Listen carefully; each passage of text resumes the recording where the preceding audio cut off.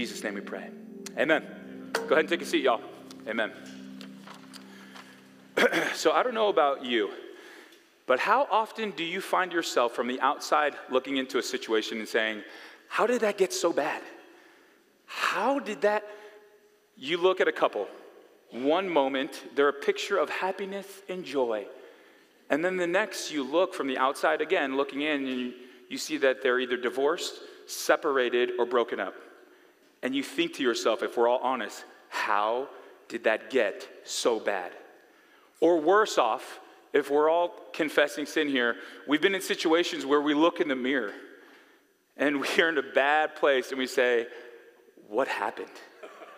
How did this get so bad? The answer to that question of how stuff gets, quote, so bad is actually what we're going to be addressing in Genesis this morning. Today we are covering the first murder, as we talked about earlier. Cain murders his brother, and it's not just by accident, meaning there's things that happen in his heart prior to the action of murder. He allows sin to go unchecked, and it grows and grows and grows into something that he never wanted. And he gets there because of unchecked sin. In other words, church, how stuff gets so bad is because of unchecked sin. Unchecked sin.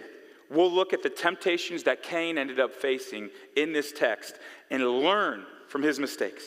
And it would be wise of us today to tune into this text and be fully on board with how the Holy Spirit speaks to us, because it will be a way to avoid a future in which you look in the mirror and say, how did I get here? How did it get so bad? Let's get into the text. I'm excited. I know I say that all the time, but for real, I'm excited. The Lord accepted Abel and his gift, but he did not accept Cain and his gift. This made Cain very angry, and he looked dejected. As we said last week, Cain and his brother Abel, they are coming to offer things to the Lord. Why they're doing that is because the Lord wanted to teach the brothers how to worship in a way that's acceptable to God. And what we ended up learning from last week, if you remember, is that God accepts faith, a simple trust in God and what he has said. Cain, we end up seeing, does not trust God with his form of worship in the way that he brought some of his crop after calculating, this is where I lean, calculating what he would have and what he could give to God. It was a lack of trust, and God rejects his offering, his form of worship. Let's get into the text to look at how Cain reacts to the rejection. The Lord accepted Abel and his gift, but he didn't accept Cain and his gift. This made Cain very angry, and he looked dejected. Cain is angry. And Moses, who penned these words, goes even further to describe he's very angry. So much so that you can see it, right? He is dejected by getting rejected. And it's subtle, but I want us to see that. Cain has been tempted and may have already fallen into sin. I want us to see through this text that temptation has an order of things when we're being tempted to sin against God.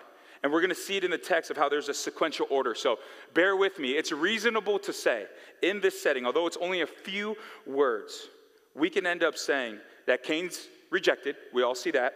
We see then that he's tempted to play the comparison game. Oh, my brother got blessed. I got rejected. That then gives birth to envy, is what I'm reading in, all right? But I think it's reasonable, which then leads to anger. And we can all relate to Cain. We've all been tempted to miss the mark of God's morally perfect law. I mean, I'll confess, it was literally 3 days ago. I was in my office in the house, worshiping God, prayer, all the above, studying the text. I'm like, oh God, thank you so much for calling me to intentionally put hours towards studying your word. I fall more and more in love with you. And then I end up walking out. I hear all the kids running. I see a kid break something, and instantly I'm tempted with rage. Instantly, I want to grab a kid and throw him through the drywall. I'll admit that was a temptation. It was crouching at my door right there. Even as I was coming out of a spirit-filled place, a temptation. We all can empathize. All can empathize with Cain's temptation to sin. So let's keep moving forward. We're going to see how Cain handles temptation. But first, there's something that I want us to see about God and his character in situations, inevitably, where we're tempted. Verse 6, God speaking here. Why are you so angry? The Lord asked Cain. Why do you look so dejected? You will be accepted if you do what is right.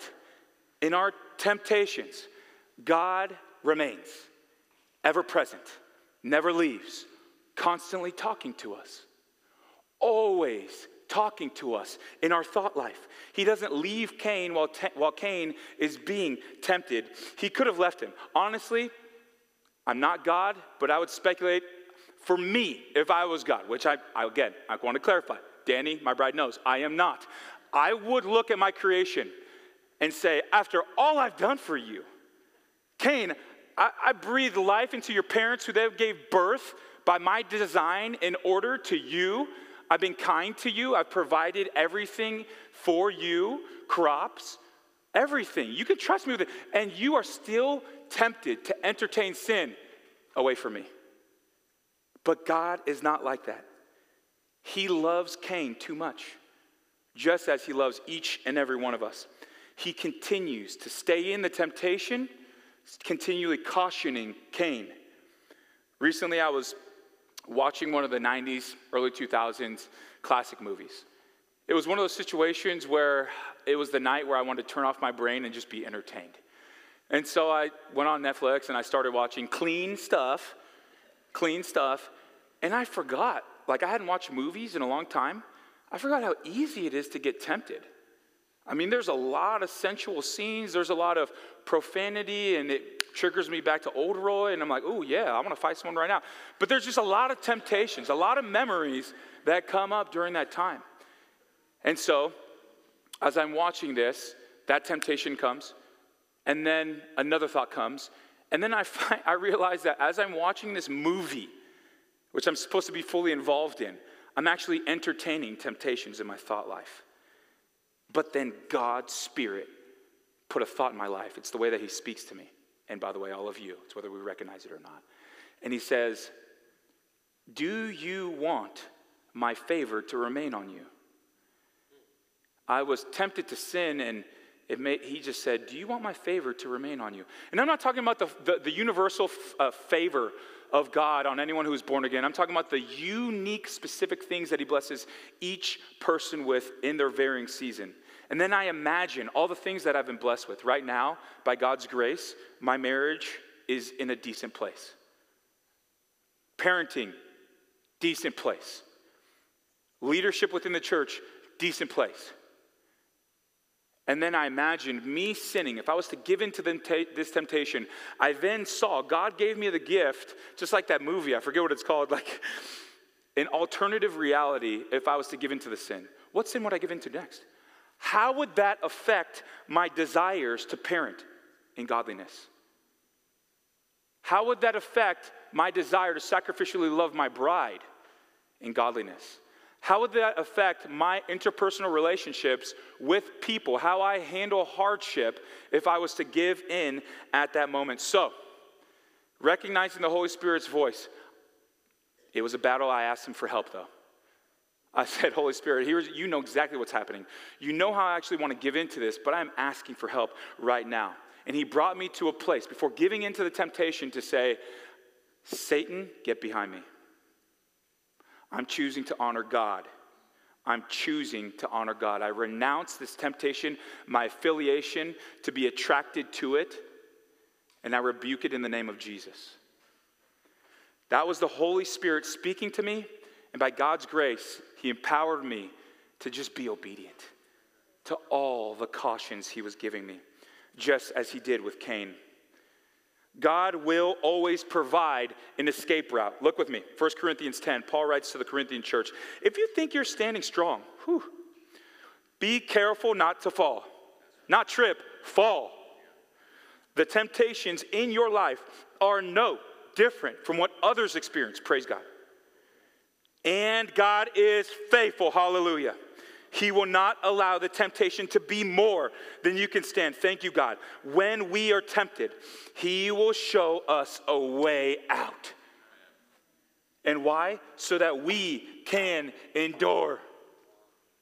In every single temptation to sin, God provides an escape route. All them escape rooms you end up seeing down there, that's all just a physical analogy for what happens in the spiritual realm.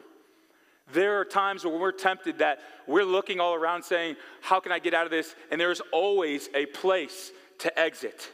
And it astonishes me when you actually think about it, because temptation to sin does not come from God.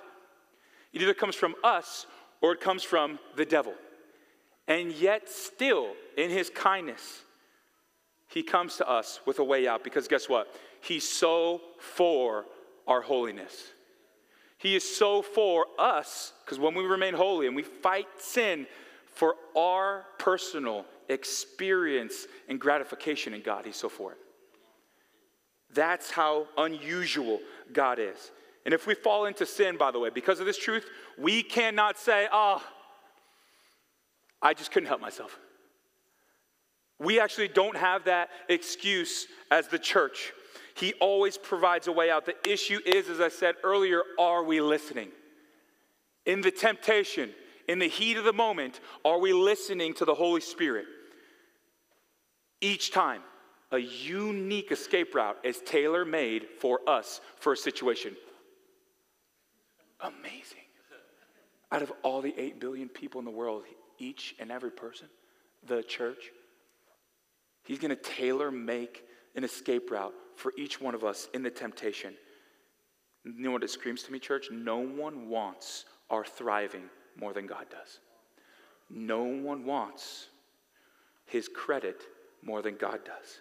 No one wants thriving, flourishing than God does. No one has a better vested interest in our life than God does.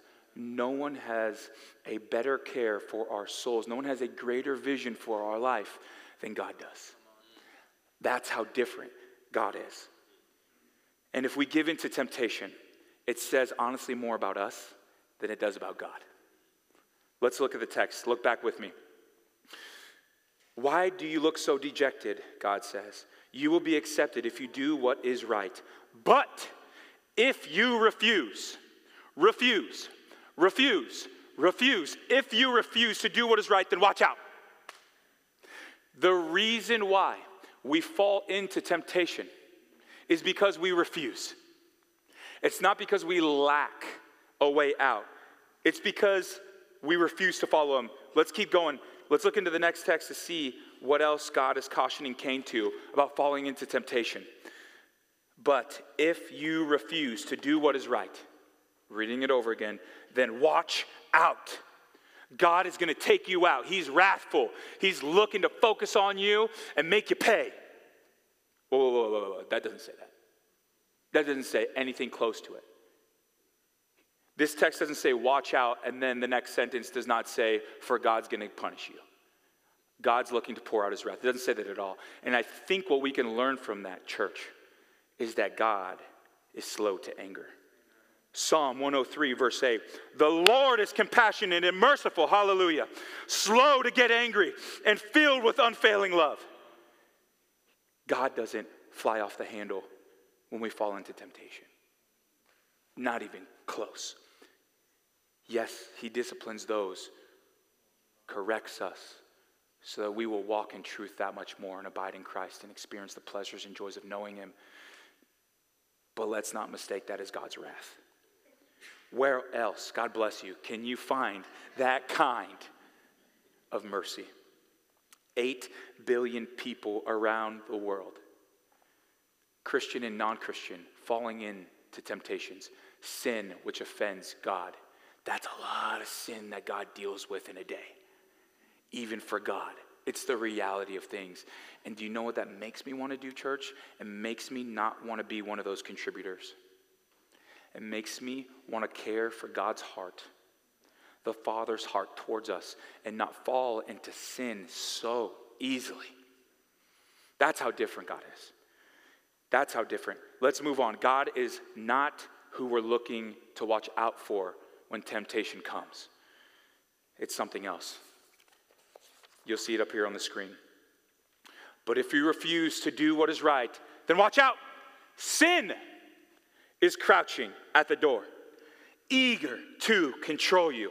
It is sin that we have to watch out for. It is sin, once we are tempted, to watch out for. As we fall into sin, we will be tempted with more sin. If you've clicked online on an ad, what comes up on your laptop the rest of the year? More ads for the same company. And it's a similar thing with sin. And by the way, look at how sin is personified. It's crouching at the door. I envision a burglar. It is eager to control you like a predator, looking to take advantage of us in our moments of weakness. If it was a person, I would imagine it like this. The text says that sin's crouching at the door. So as I'm laying down, I'm looking, and I would see sin. We should see sin pacing back and forth right outside of our bedroom door. You look to the bottom of the door, and you end up seeing his shadow pacing back and forth all night. And you're thinking to yourself, does sin have anything else to do? The answer is no. He's eager to control us so that if you would give into the temptation and you would open that door, bam! He would jump on you ready to control you as a burglar or predator. Church, if we don't see sin as a burglar or predator, we will fall into sin easily. Easily. Sin is not amoral, meaning it's indifferent to right and wrong. Sin wants to grab you, as James says, and drag you away from God. Even if you think you're kicking and screaming, to make us slaves to sin again. Make us slaves to sin again, to not be slaves to righteousness anymore, which is exactly what Christ has bought for us. Sin wants to control us as a burglar and as a predator. It wants us to exaggerate our own importance. It wants us to exaggerate all the circumstances around us and not operate by faith. It wants us to neglect the needs around us. So how should we fight? How should we fight against being controlled by sin? Read with me. Next verse, we'll see the answer. Sin is crouching at the door, eager to control you, but you must subdue it and master it. In other words, we must kill it. We must kill sin at the phase of temptation. Don't play around with sin. Don't play around with temptation. Don't justify like we aren't sinning in our thought life. Kill it. The reason why Abel is dead is because his brother did not kill sin, so he killed Abel. Do you understand the severity of how sin gives birth to sin? The born-again life is one of adventure. You hear it all the time from this pulpit. The pleasures of God. There's no more fulfilling life, no more happiness and joy you can experience in the born-again life, but it's also one of brutality. It is kill or be killed. It is a grown folk sport. It is blood and guts. When sin arises, we must master it. We must kill it, or it will kill us. It will take away everything in godliness that we want and desire. We wouldn't play around with a burglar. We wouldn't play around with a predator, especially around our households. We would address it on sight. And that's exactly what God wants us to do. To take temptation seriously. As Denzel Washington once said, this life is chess, it ain't checkers. It is serious. And we better take these fights spiritually serious. Apostle Paul knew the significance of mastering sin. Woo! He writes to the Colossian church, for you died. If you're born again, for you died to this life. I don't know if you ever knew this. You've already said yes to not prioritizing your needs. You died to this life. Your life is hidden. It's hidden in Christ with God. So, what should we do, church? Verse 5, put to death the sinful earthly things lurking as a burglar and predator within you. That's sin. Have nothing, all your familiar sins that we've been accustomed to, he's saying have nothing to do with those. Stop being familiar with your old sins. Have nothing to do with sexual morality, impurity, lust, evil desires. Don't be greedy, for a greedy person is an idolater, worshiping the things of this world. Because of these sins, because of these burglars, these predators, the anger of God is coming. You used to do these things when your life, this is exactly who we used to be, church. We used to take part in this when we were in the world. But now is the time. Speak to me, Lord. Your servant is listening. Now, today, church, is the time to get rid of anger, rage, malicious behavior, slander, dirty language. Don't lie to each other. You've stripped off the old sinful nature that was your old person and all of its wicked deeds. I want to equip the church real briefly with 2 ways to kill sin that are biblical. Number 1, take every thought captive. Paul writing to the Corinthian church in 2 Corinthians 10, we, the church, demolish arguments and every pretension that sets itself up against the knowledge of God. And we're takers in this sense. We're not always passive as Christians. I don't want to go on a rant here. We are takers. We take every thought captive to make it obedient to Christ. You think sin is going to willingly just say, okay, you recognize me, I'm going to back away. No. This is proactive, violent language. Take captive sin and kill it. It practically looks like this. One way is to pray the thing away. Simply acknowledge the temptation and pray it away. We have 4 R's that we've talked about behind doors with staff. The first one is request, renounce, rebuke, and then replace. The 4 R's of when you're handling temptation, run to those. The first one is request.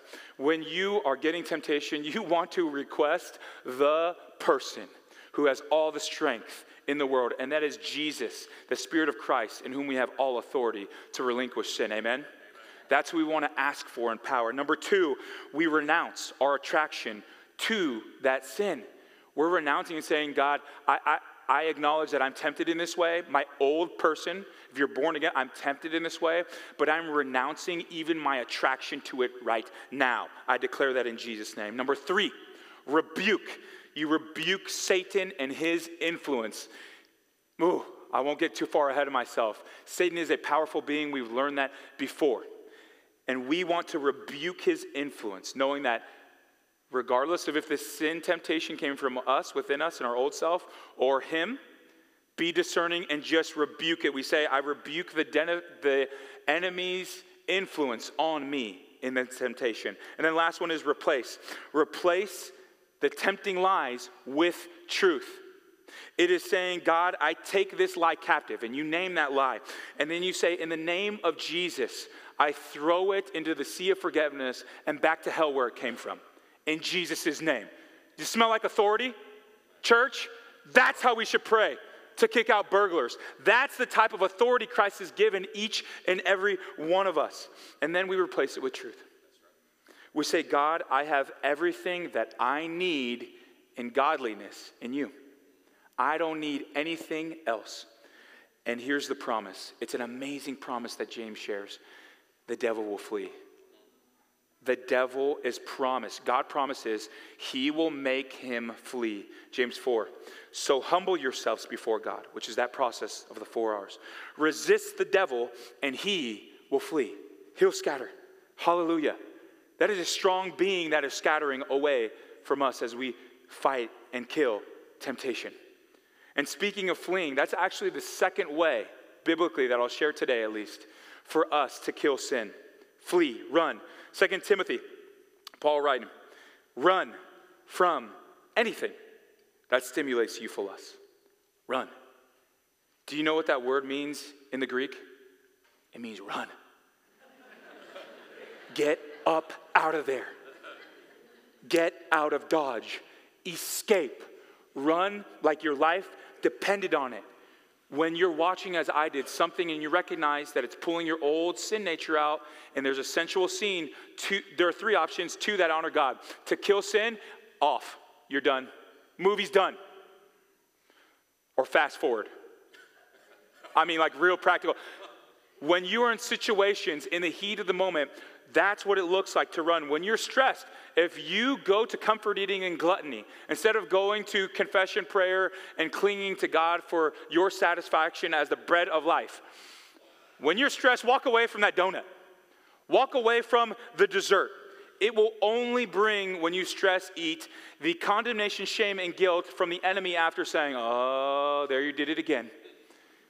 If that food got you again. We must embrace this as our God-given ability and form of holiness. Kill, kill, kill. It is the way God matures his church to make us more like him, to make us holy and unto surrender. So we'll have to kill as often as temptation comes about. Maybe multiple times a day. It may be once. I don't know what it looks like in each one of your lives. And if we don't continually kill temptation, it will snowball. Look with me. Verse 8. One day, Cain suggested to his brother, let's go out into the fields. These are brothers. These are brothers. Cain's just been rejected. Closeness with his brother. And he's willing to do this. And while they were in the field, Cain attacked his brother Abel and killed him. Comparison leads to envy. Envy ends up leading to anger. And anger then leads to murder. All because sin went unchecked. Sin is like a fire in a house, in a kitchen, in one room, that ends up not getting checked and burns down your whole house. Church, let's not be a church that falls into sin so easily, that allows sin to go unchecked. A flame, a spark that is in one room doesn't go unchecked and burns down the whole house. What is that spark in your life? What is that temptation right now that the Holy Spirit has even brought up to you? Are we willing to kill that sin? And if not, the caution is from this text, it will snowball, gain traction, and give birth to more temptation and more sin. Unchecked pride ends up getting us to a place of where we continually need to be right. Unchecked obsessions end up leading to addiction. Unchecked lust ends up leading to sexual morality. Fill in the blank. Sin begets sin. Just as faith on the opposite end begets faith and inspires faith in other people. And that's not where we want to be as a church. We do not want to continually be in the hamster wheel of, how are you doing when people ask us? And we either confess and say, not doing well. And we're always that person who's saying, I'm not doing well. Or we lie to them, and yet still the reality is, I'm not doing well. When the answer is, kill the thing.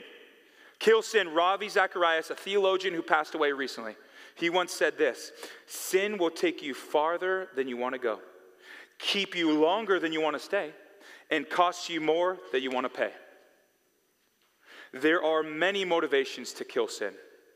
For the sake of you and avoiding unnecessary pain. For the sake of you and your family. To bless others around you. To bless your neighbor. To bless your marriage. To bless your bride, your spouse, your husband, your family. There are so many reasons and motivations to kill sin. But the ultimate one is this. Is that we want to kill sin as a church because sin, when we give in to temptation, separates us from the closeness we can have with God. And if we love God first, it will affect every other horizontal relationship out there. We don't want to walk in the wilderness. And that is exactly the caution that will happen when we do not kill sin. King David says this: do not cast me away from your presence, or take your Holy Spirit from me. Restore to me the joy of your salvation, and grant me a willing spirit to sustain me. Church, kill sin before it kills your intimacy with God and others. For your sake, for your household's sake, for the kingdom's sake, kill sin. We have God's Spirit, and this is the good news. God's Holy Spirit is within us. The same Spirit of Christ who empowered Jesus during his earthly ministry, though he was tempted in every way and yet did not sin, that same person in the Trinity resides in you, born-again Christian. The empowerment he had for obedience in temptation is the same exact power given to us in different measures. That is amazing news. I'm not calling you to do anything you aren't empowered to do, born-again Christian. I'm telling you to access and partnership, be aware, and say, Holy Spirit, I'm in this for the long haul. It's time to kill sin. Let's pray. Jesus, thank you so much for your kingdom, your power, your Holy Spirit. Make us aware of sin and that we would kill it. And you would make it easier and easier, God, to build up the master skill of recognizing sin, recognizing temptation, and killing it. So much so that we would be a church that rarely enters in to the mirrors of our house, looking at them saying, how did it get so bad? Would we stay away from that for your glory and our pleasure? Jesus, thank you for buying every spiritual truth in the heavenly realms for us. In Jesus' name we pray. Amen.